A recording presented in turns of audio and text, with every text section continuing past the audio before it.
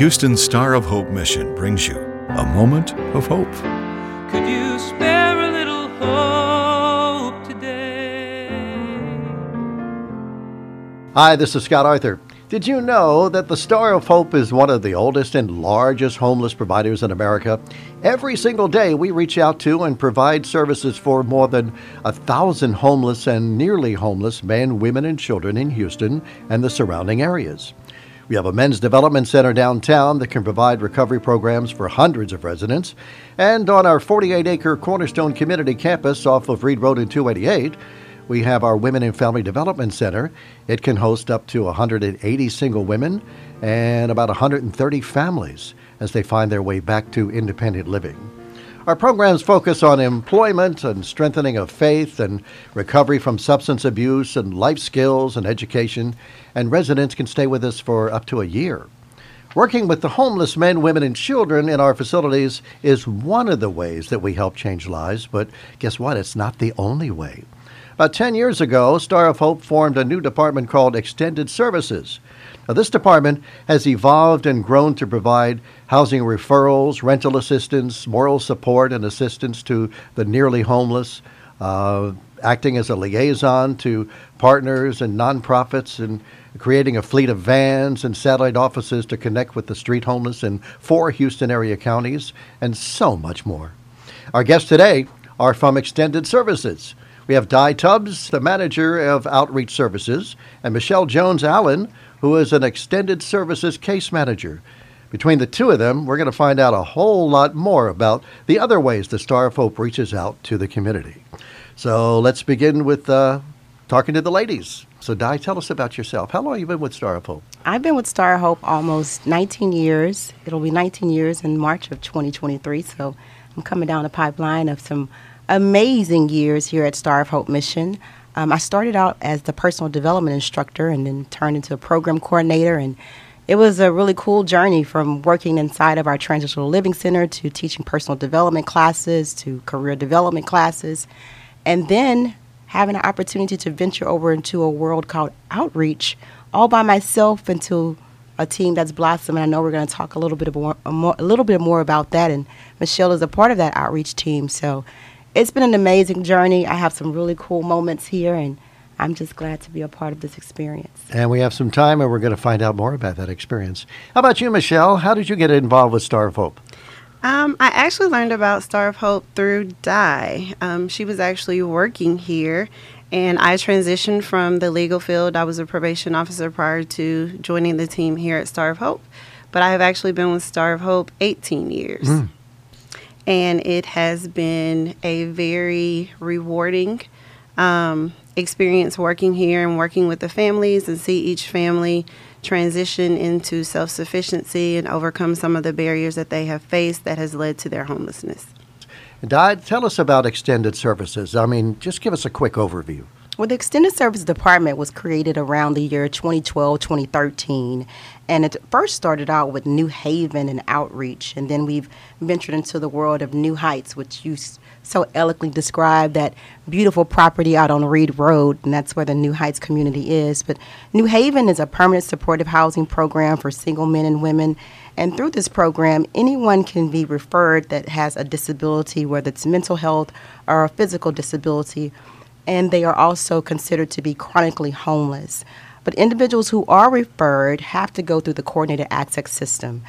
This program, as well as New Heights, individuals who are referred must have some type of mental health or physical disability. I stress that part because we've had phone calls from individuals saying, I heard about your housing program at New Haven.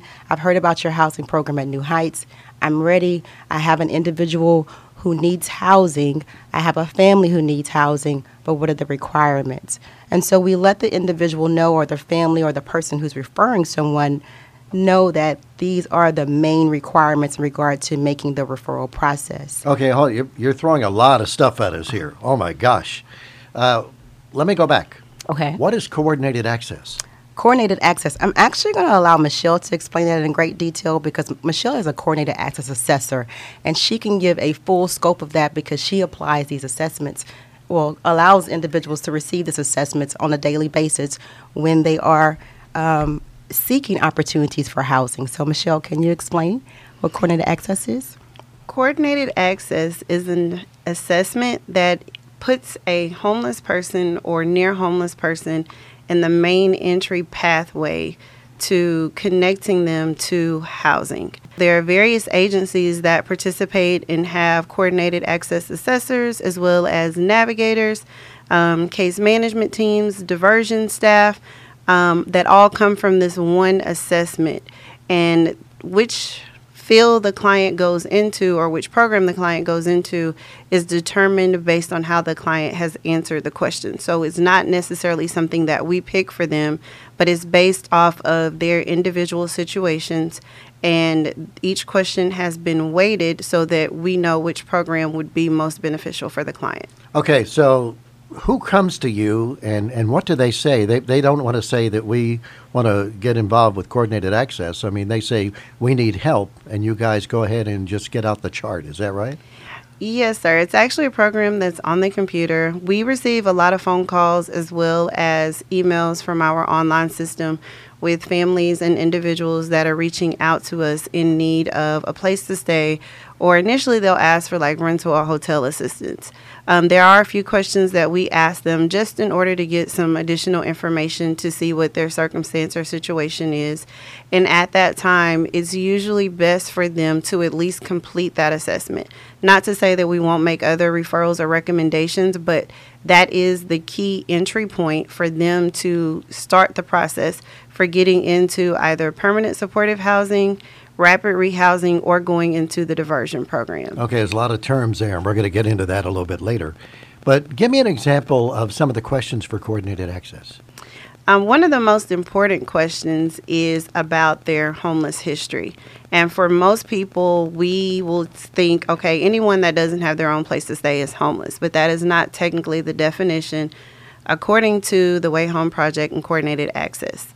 Homelessness is defined as a place not meant for habitation, a shelter, emergency shelter, or any placement that they are not going to be able to be at least 90 days or longer.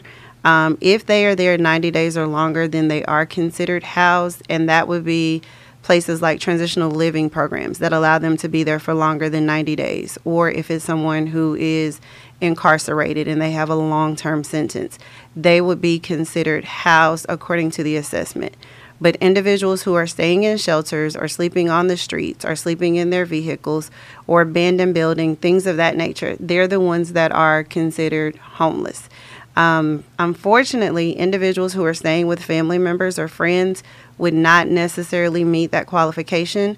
But if they have a date that the family member has told them that they have to be out, then we can use that same assessment to try and qualify them for the diversion program. What about if a family is staying in a car for about 2 days? Are they considered homeless? Yes, sir, they are. Mm-hmm. Anyone at the immediate time that they get in contact with us, we go based off of where they're at that moment. So if they're in their car, on the streets, or just tell us in general, like, this is my first day and I have no place to go, so I'm not sure where I'm going to sleep tonight, we are able to do the assessment for them. How do they know who to contact? Generally, they have reached out to some other agencies that may have referred them to Star of Hope. Or again, most of the time the clients are very resourceful in trying to find connections to get help. So they may have called in to Star of Hope. They may have found us online and completed one of the applications that come directly to our email so that we're able to reach out to them, or through our street outreach. We do have case management staff that's actually out on the streets meeting with people and assisting clients. I have some days where I am in the Conroe area, and so I'm able to connect with clients that are physically staying at Salvation Army or maybe sleeping out in front of Salvation Army if it does not have space, or at the Community Assistance Center, or at the Domestic Violence Facility. So we actually partner with other agencies to go out as well to try and get the individuals who meet the criteria qualified to get them on the list. Is there a scoring system for this? Does somebody fill out all of the questions and they hand it back to you and they get a score, and based on that score is how they are helped? Yes and no. They don't actually get a sheet to fill out. We ask them questions and we input the information into a system that we use called Client Track. There has been an assigned weight to each question and each answer, and that determines the scoring system for how the client is scored.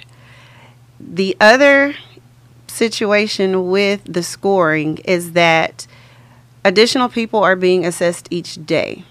So if you complete an assessment with me, and your number could be fairly high, but if we run into someone tomorrow who may have just been released from the hospital, they have congestive heart failure as well as another assortment of other issues that are going on, at that point, when we complete their assessment and based on how they answered those questions, their number could be higher than yours. So at that point, they will go ahead of you on the list. And do you make that determination, or do you just plug it into a computer and it comes out and gives you the answer? I plug it into a computer. Houston Homeless Coalition has basically created the scale regarding the questions that are in there. They're asked questions about mental health. They're asked questions about physical health. They're asked questions about learning disabilities, as well as their family makeup, if any of their children have disabilities, as well as their homeless history. I would say the biggest part of the assessment has to do with their homeless history. If you are someone that has a history of homelessness and you have checked into other facilities that are using the Client Track system, it's a lot easier to get those individuals placed on the list and get them into housing. It's just more efficient because we do have documentation regarding their homeless history. Whereas if individuals do not have documentation of their homeless history, we may have to assist them with getting in contact with places that they've stayed, even if they were out of county or out of state, to get homeless letters for documentation. Documentation specifically for permanent supportive housing is mandatory and key in getting a person housed. They cannot actually get placed into a placement until they have documented their homeless history. Unfortunately, we do have some people that are not always 100% truthful with us, and we want to make sure that we are actually housing the individuals who are really chronically homeless first. Which is the beauty of the system. Yes, sir. What about some of the people who are affected by mental illness or alcohol, and they really don't even understand the questions, let alone the answers? Well, due to the fact that I have been in this field for so long, that is generally something that we may not be able to tell exactly what is going on or know the exact diagnosis if the person has not sought out mental health treatment before. But that is something that we take into account when we work with them. They may take longer to complete the assessment, but one of the questions that's on the assessment asks if the person has mental health illnesses, and we have to put what they answer.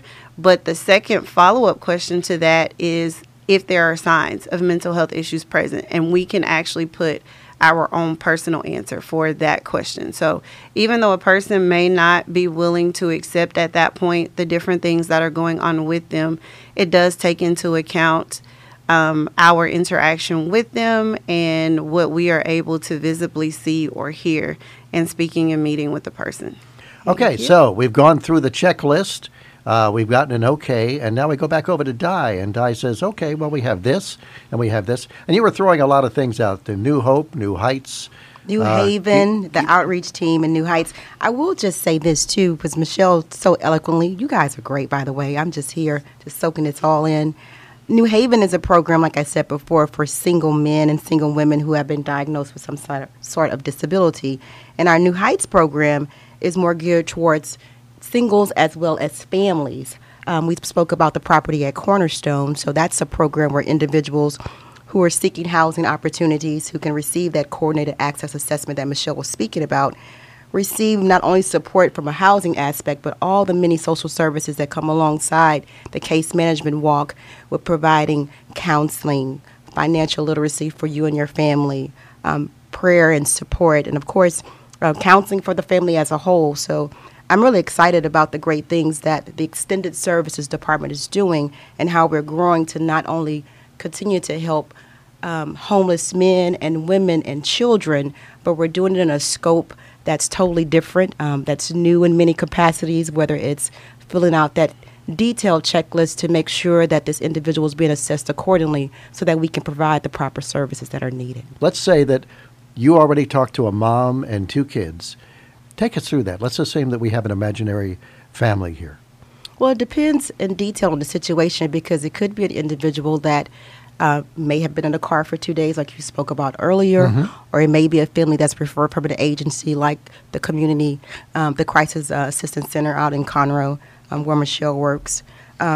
So it really depends on are we helping this family because they need temporary support in regards to transitioning to that permanent supportive housing that they may have been approved for through coordinated access, or are they needing hotel assistance before the permanent supportive housing play comes into full effect. So when a case is presented to me, Michelle will lay out, or anyone from my team will begin to lay out all the details about the individual. And after great assessment and great prayer and deciding what's best, then we make key solutions and put things in place to be able to help the family.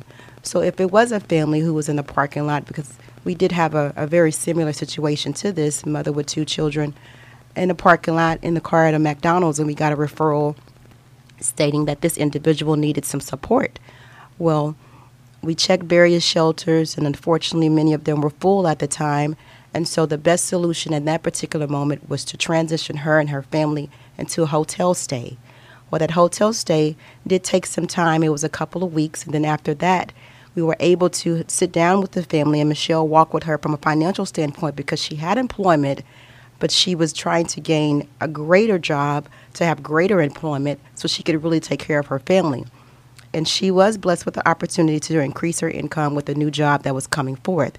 And so as a result, Michelle was able to walk with her and help her to find an apartment complex that was suitable for her budget, a daycare center that was nearby, a new school that could also be introduced to her family because she was nervous about transitioning her children from one side of town to another.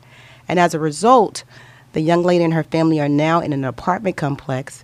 She's working. She's working with Michelle to save money. Her children are in their new school, and they're on the path to self-sufficiency because now she's trying to save her money to make sure that she's not in a space of living in her car again. So you take each individual or individual family and consider their needs, consider what they want for the future, right, and then look at what we have to offer, the different categories, and you place them in that. And then you also monitor them and make sure that they continue to be okay. Let me ask you this. What is permanent supportive housing? You've said that a few times. Michelle? Permanent supportive housing is permanent. One of the key things that comes from the coordinated access assessment is for individuals who are chronically homeless as well as diagnosed with a disability, and it can be a mental disability, physical disability, intellectual or learning disability. They do not have to have previously been diagnosed with it, but if we can get documentation that there is a diagnosis, then they are able to meet those qualifications and they're able to go into an apartment on a permanent supportive housing voucher. With the permanent supportive housing voucher, it comes with case management assistance, as well as a navigator to try and help that individual to locate apartment or a unit that's going to be suitable for them and their family. And it provides the case management support to get the person connected to the services that they need. And is this all done with Star of Hope or by Star of Hope? It can be done by Star of Hope. It depends on which agency the client is working with at the time. One of the things that happens is that clients will transition from shelter to shelter.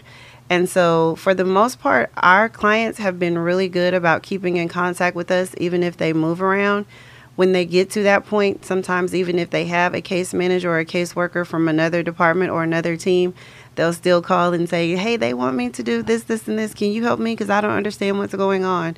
So that is one of the things that we are able to do, work with our clients and sit down and talk with them to make sure that they have a full understanding. And if we need to advocate for them to get something additional, we're able to do that as well. So our clients are really good about keeping in contact with us. We're good about checking in with them. Several of our clients, we hear back from them at least several times throughout the year, if only just to say, hey, we're still doing okay, and thank you guys for assisting us. we continue to try and maintain a relationship with our clients so that they don't have to go all the way back to a point of homelessness again. One of the things that our team feels is very beneficial is that the more we engage with them and check on them, if something is going on, we're able to address that and help them to rectify that situation before it leads them to a place of going back to a shelter. It's not to say that it's never happened, but generally when we keep in contact with them, if they have something that comes up, they can talk to us about it. We can give them some resources to help them try and get back on track. What you're describing to me sounds like family. They get some keys, and they get a future, and they get a family. Absolutely. Yes, That's amazing. How many people are in this program right about now? it would depend on which phase of the program that you are speaking. Well, just generally, how many people in extended services right now are we helping? Oh, wow. As a whole, from New Haven to Outreach to New Heights. Yeah. That's a lot of people. There are at least 100 plus units at New Heights that that team serves. So you got 100 plus families over there. And then in our outreach department, we get phone calls daily in regards to serving our STAR outreach clients. And the word STAR for us means serving those at risk in the world of outreach. And in the New Haven program, you know, they have 3 satellite offices in regards to where they serve single men and women. And so that program alone as well can be anywhere between 100 to almost 200 individuals. So we serve quite a few people. Okay, now you started to explain before, and I kind of cut you off so we could talk about coordinated access. You're talking New Hope, you're talking New Horizons, New Heights, New Haven. Mm-hmm. Give us some new information about all of these things. So kind of go one by one and tell us what the difference is. Okay, so New Haven is a permanent supportive housing program for single men and women who have been diagnosed with any disability, whether it's mental health or a physical disability, and the individual has to be considered chronically homeless. And Michelle explained that earlier in regards to the definition. And case management services are provided, from transportation to counseling to food assistance. There's also recovery meetings and support that individuals can receive. And we also have these same services at the New Heights program as well. And this one is more towards singles and families. So if you walk on the campus or the property, rather, of New Hope Housing, Star of Hope has partnered with New Hope Housing to be able to provide services for single men and women when it comes to our New Haven program. And there's 3 locations throughout the city of Houston where these services are provided. And then those who are more family-oriented, the New Heights team out at the Cornerstone property are able to provide those same services and more, from counseling support to food assistance to rental assistance and life skills, and various programs are put in place by the awesome New Heights team out there. And while these individuals are there in this permanent supportive housing, they're able to have that great support that Michelle was talking about, how we walk alongside of our clients to be able to let them know we're here for you. If you need something for your child, for yourself, a new employment opportunity idea, come and talk with us. So that's one of the things that I love about the Extended Services Department. Of course, we're always reaching out to see how we could help individuals. And I always play on that word because we are the outreach department. And I always ask my team, what can we do to reach out to help those? So when they come with situations, I say, well, what are those key solutions that will help change the situation for this individual or for this family? And through my 3 points of power and their 3 points of power, we're able to come up with some major point of power that could help move and change the situation for that family or that individual that we're trying to serve. So you are navigators, you are family, you are friends, you are counselors, and you're there, and your family gets bigger and bigger all the time, doesn't it? Absolutely. My Absolutely. goodness. And not only that, but you also will have events for some of the people in your programs. Tell me about that. Yes, so the outreach office is actually currently on the property of Park Yellowstone Apartment Homes, which is a low-income tax property right here in the heart of Houston, Texas, off of 288. And we have an office there, and we're able to serve that community wholeheartedly with love, joy, peace, and a lot of events. Fun all day long.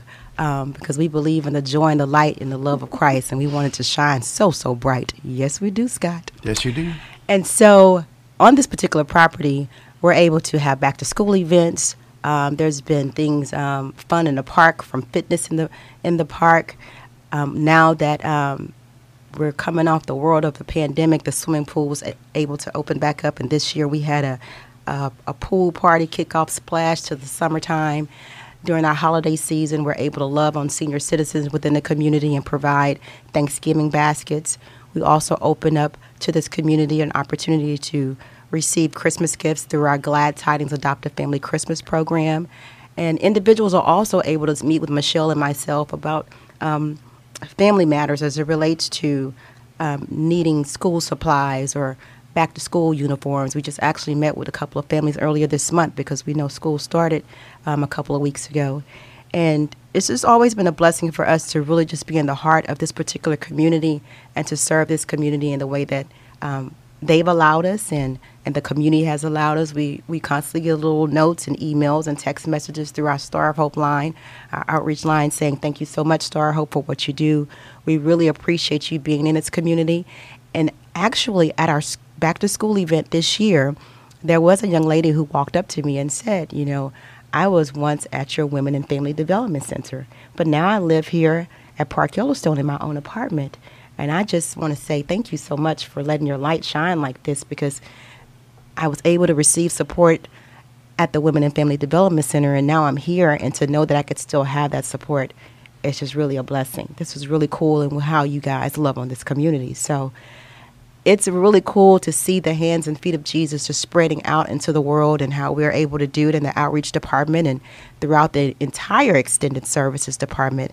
And we have some amazing programs that we are trying to create some new things for the future. Michelle does some really cool things out in Conroe, the Montgomery County area, and serving that Spring and Woodlands community, and even Willis, Texas. Little old Willis right down the street there from Conroe. She's done some things out there as well. And she stretched her hands as far as Livingston, going past Huntsville. So we're really excited to see our borders expand. Speaking of borders expanding, there's some new territory that we're taking over in the Fort Bend area with one of our Love and Action vans. Our outreach case manager is going to be out there canvassing that area. And we have a new territory that just came on our map within this past month is Brazoria County. So we'll have an extended services case manager out there, another Michelle, if you will, to go out there to let her light shine or his light shine. And we're excited about that opportunity for that person. And we're just excited to let the community know what Star of Hope is doing, who we are, and how we are so much more than just 3 great hot meals and a place to sleep. So I'm excited. The outreach team is doing some amazing things. Extended services is doing some really amazing things. I know we've been around for 10 years plus now, and it's just been a really, really cool opportunity to see how we could go beyond the borders of our walls and connect with great community partners and really serve our community in a way that's like never been served before. A lot of people are seeing the Love and Action vans, and we have a number of them out there, actually a fleet at this point. Yes. And tell us a little bit about how that started and where it's going and what it's doing. Well, the Love and Action Ministry has been around for 20 plus years, but when extended services came into play, that particular ministry had the opportunity to be put into this department. And so when Erica and I were talking about all things outreach and what we wanted outreach to look like, she decided that the Love and Action Van Ministry was going to be placed in the outreach world. And I was like, great, let's make it happen. And so as a result of that, these past 8 years, we've seen the Love and Action Van serve in such a phenomenal way. We're not just giving out water, but we're taking the time to build great relationship and rapport with those who are living on the street. We talk about that chronic homeless situation. Well, the guys that have served in this Love and Action Van Ministry are not afraid to go into the woods and the highways and the byways underneath those encampments to really connect with those who have been living in tent city or tents and abandoned buildings for years to say, Star of Hope is here for you. How are you today? How can I help you? Would you like some hope? And then extending the opportunity to give that hope bag that's filled with great hygiene items, some really cool, nutritious snacks. And then, of course, we have some inspirational cards that some of our donors take the time to write out for us to be able to share inside of those hope bags. And so we are excited in how we're continuing to being able to expand our territory. I talked about Fort Bend and Brazoria coming on the map real soon. And so I'm excited to see how our numbers are going to increase even the more as we begin to share what Star of Hope can do for those who have found themselves in a place to say, this is how I'm supposed to live. But then we're able to come alongside them and say, you know what? God does have a great purpose for you. There is greater. And can I show you what that looks like? And it's not just drivers. These are case workers. These are case These are managers. they're managers. And they manage. I mean, they go and they have the heart of Jesus. Yeah. You know, they're Jesus on the streets. They truly are. And I have almost 30 years of working with Star of Hope. I've been out there many times with the vans. And I think probably the best perception is it is not hype, it's hope. A lot of people say, hey, we're going to help you, but they keep driving by. They go out almost every day. And they know the names of the people out there. The people know their names. And when they see the Love in Action van, it means something. Absolutely. It means hope. Yes. It means that maybe today I will go back in. Maybe today I'll change my life. Maybe today I'll start. And they go up and they ask the question, are you tired yet? Mm-hmm. Are you ready to get off the streets yet? Yeah, that's it. And if the answer is no, fine. But they'll see him again tomorrow and the next day and the next day. And after a while, maybe they do get tired. They do. And that's what I love about it. And they go out there and they aren't just handing out water and blankets and pat you on the back and say, Jesus loves you. They do all that, but they do so much more. They talk. How are you? How's your family? Does the family know you're here?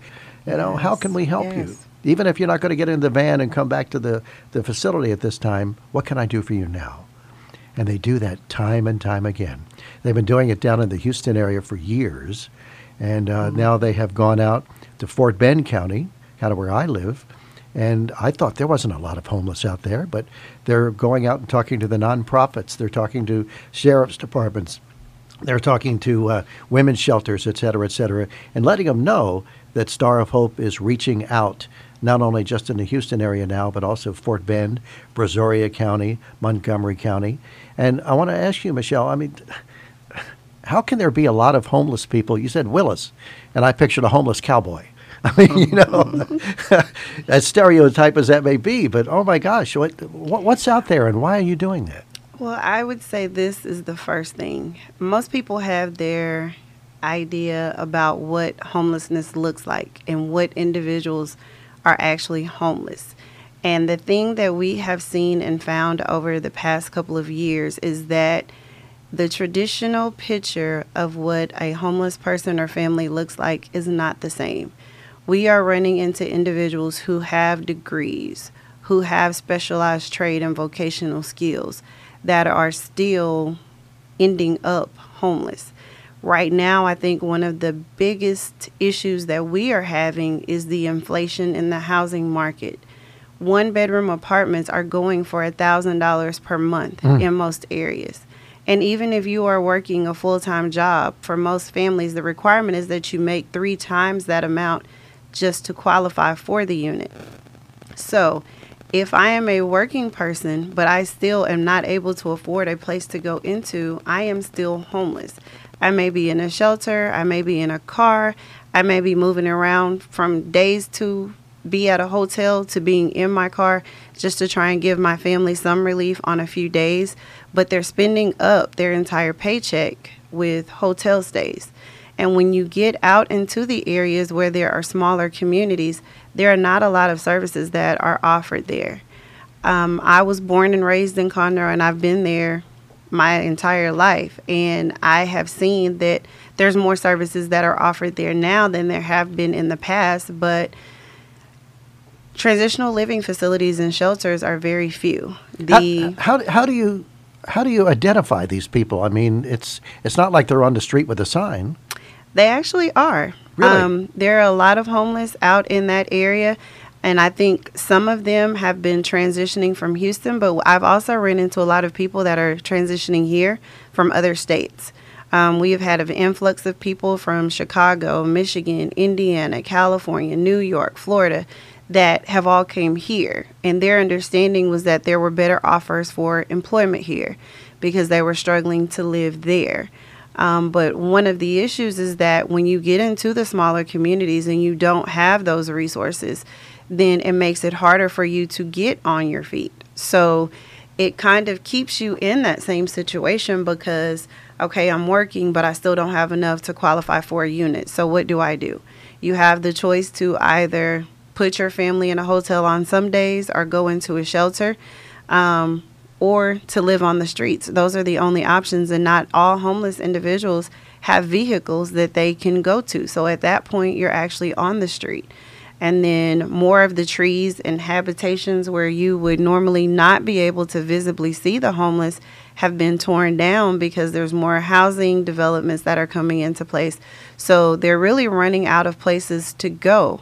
But there is a great deal that are on the streets. A lot of them do get arrested.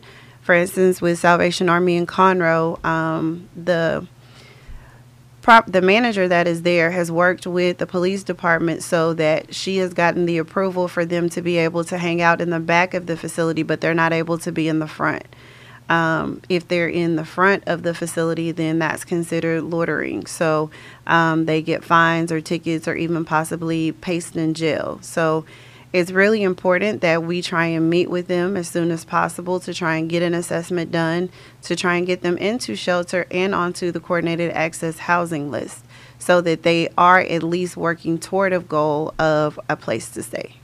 A lot of the agencies that are there, because they do know that services are limited, they are willing to work with us. So it has not been hard for me to call and say, hey, okay, I'm here in Conroe today. If you need my help to come and do some assessments, I can come and see. Or a lot of them do projects where they are feeding them, and so I can just pop in. They're okay with me just stopping by without even calling first. And so they've been very welcoming and allowing me to work with the clients that they have there.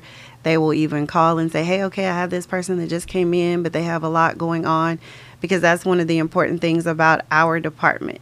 We are not cookie cutter. We're not confined to only helping with certain things. Generally, when we meet with clients, we ask, how can we help you? Not this is what we can do for you, but how can we help you? And so as the clients continue to talk, they may mention things that they would never initially ask for help for because they don't see it as a problem. But in just sitting and talking with them, we can say, hey, okay, these are some areas where we're able to help this person. Let's try and see what we can do to get them what they need.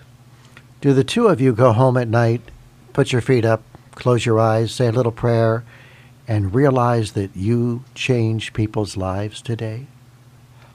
Well, I think it's an ongoing thing. Most of us run into people even after hours, so our work never officially turns off. And then we get referrals from other people who know that we work from Star of Hope, so they'll call, hey, we have these people, can you help them? So we may get to do that a little bit, but most of the time we're still working, still trying to come up with new ideas and new ways to make things better for the families and the individuals that we work with. And I'll just also add this too, Scott. It's also because of the generous support that we receive from community partners and our awesome donors who allow us to be able to provide the resources that Michelle spoke about, those unusual resources when the family is saying, oh my goodness, so you can literally help me get back to North Carolina. I know I came here to get some support, and unfortunately it's not working out, so you're literally going to give me a bus ticket and I can go back home to my family? We're like, absolutely, and we're going to make sure you get something to eat before you get on that bus, and make sure everybody has clothes and shoes if they didn't have it, and you guys will be back in a place and space and on your way to safety and to a place where you can go back and call home. So, but it's because of the support that we have from community partners and donors that make that happen. So we are blessed. Indeed. Tell me this, what do you need besides financial help? I would say anything that a person could think of would be something that would be beneficial to our families, because they are people just like us. They get up, they go to work, they go to school, they're sending their kids. One of the things that I think is really important is that we get assistance from individuals who are able to help our clients be even more successful. So if they know ways for them to improve their family situation, and it could be through education, classes, opportunities that they afford to our clients, anything that can make their lives better. We could always definitely use the clothing, the shoes, the hygiene products, the school supplies, financial assistance, and all of those things. But sometimes a person's time and their knowledge and skill set can be very beneficial to our families to help break the cycles that they may have been in for years. I think that's one of the things that we have found with a lot of our families. Most of their thought process comes from the way that they were raised and their upbringing. And so some of the things that they may view as normal, we have to adjust them to show them that there are other options that will put your family in a better situation and, make life as full as possible for you and your family and allow you to provide the things that you need for you and your children. Di, how big is the extended services team? I think we're probably at 22. I know that Brandon just hired some new people, and Tamala is bringing on a couple of new faces, and soon my team will grow as well. So let's just say 25 to keep it live. So, hey, about 25 or so. But we are growing, and there are some great things that are taking place in this wonderful world. So anybody who wants to support, you also ask, what do we need? And Michelle shared a lot of great resources, but every individual and family is unique. There may be the opportunity to supply furniture assistance, and we do work with a local nonprofit here to help us with some furniture matters for families. We also may need resources in regards to food baskets, that hotel assistance in regards to helping that family transition, like the young lady that we spoke about earlier with her 2 children. School clothing. We had a family who needed some school uniforms for their children, and Michelle, during this time of year, she'll get several phone calls from families saying, can I just have at least 2 more uniforms for my kiddos so that we could have a full set of uniforms for the week, for the first week, so I'm not struggling trying to wash the uniform every single day. So every, of course, situation is unique, but we, like Michelle said, because of the families and individuals that we serve, we always need all types of resources, and turning it down because we need it. And prayers. Amen. Indeed. Absolutely. Always need prayer. How do people get in touch with you? They could actually email us at outreach@sohmission.org, and that information will go into the entire outreach team, and we can all be connected to see what our wonderful world is saying to us. Or they can reach me, Di Tubbs, and my email address is dtubbs, DTUBBS, @sohmission.org. And they can reach me at ljones@sohmission.org. We also have a link on our website where they can go in and fill out information and put in the areas or things that they are needing. And that email comes to our entire team as well. Di and Michelle, thank you so much for your time here today and what you and your teams do to help the homeless and nearly homeless in Houston and the surrounding areas. And as Michelle said, for more information about extended services, you can also visit sohmission.org and click on Our Services and find out even more. Well, that's it for now. This is Scott Arthur saying until next time, keep a soul full of joy and a heart filled with hope. A Moment of Hope is produced and presented by the Star of Hope Mission, ending homelessness one life, one family at a time, by providing services to more than 1,000 homeless men, women, and children each day in Houston. Could you spare a little hope today? For more information or to donate to the Star of Hope Mission, please visit sohmission.org.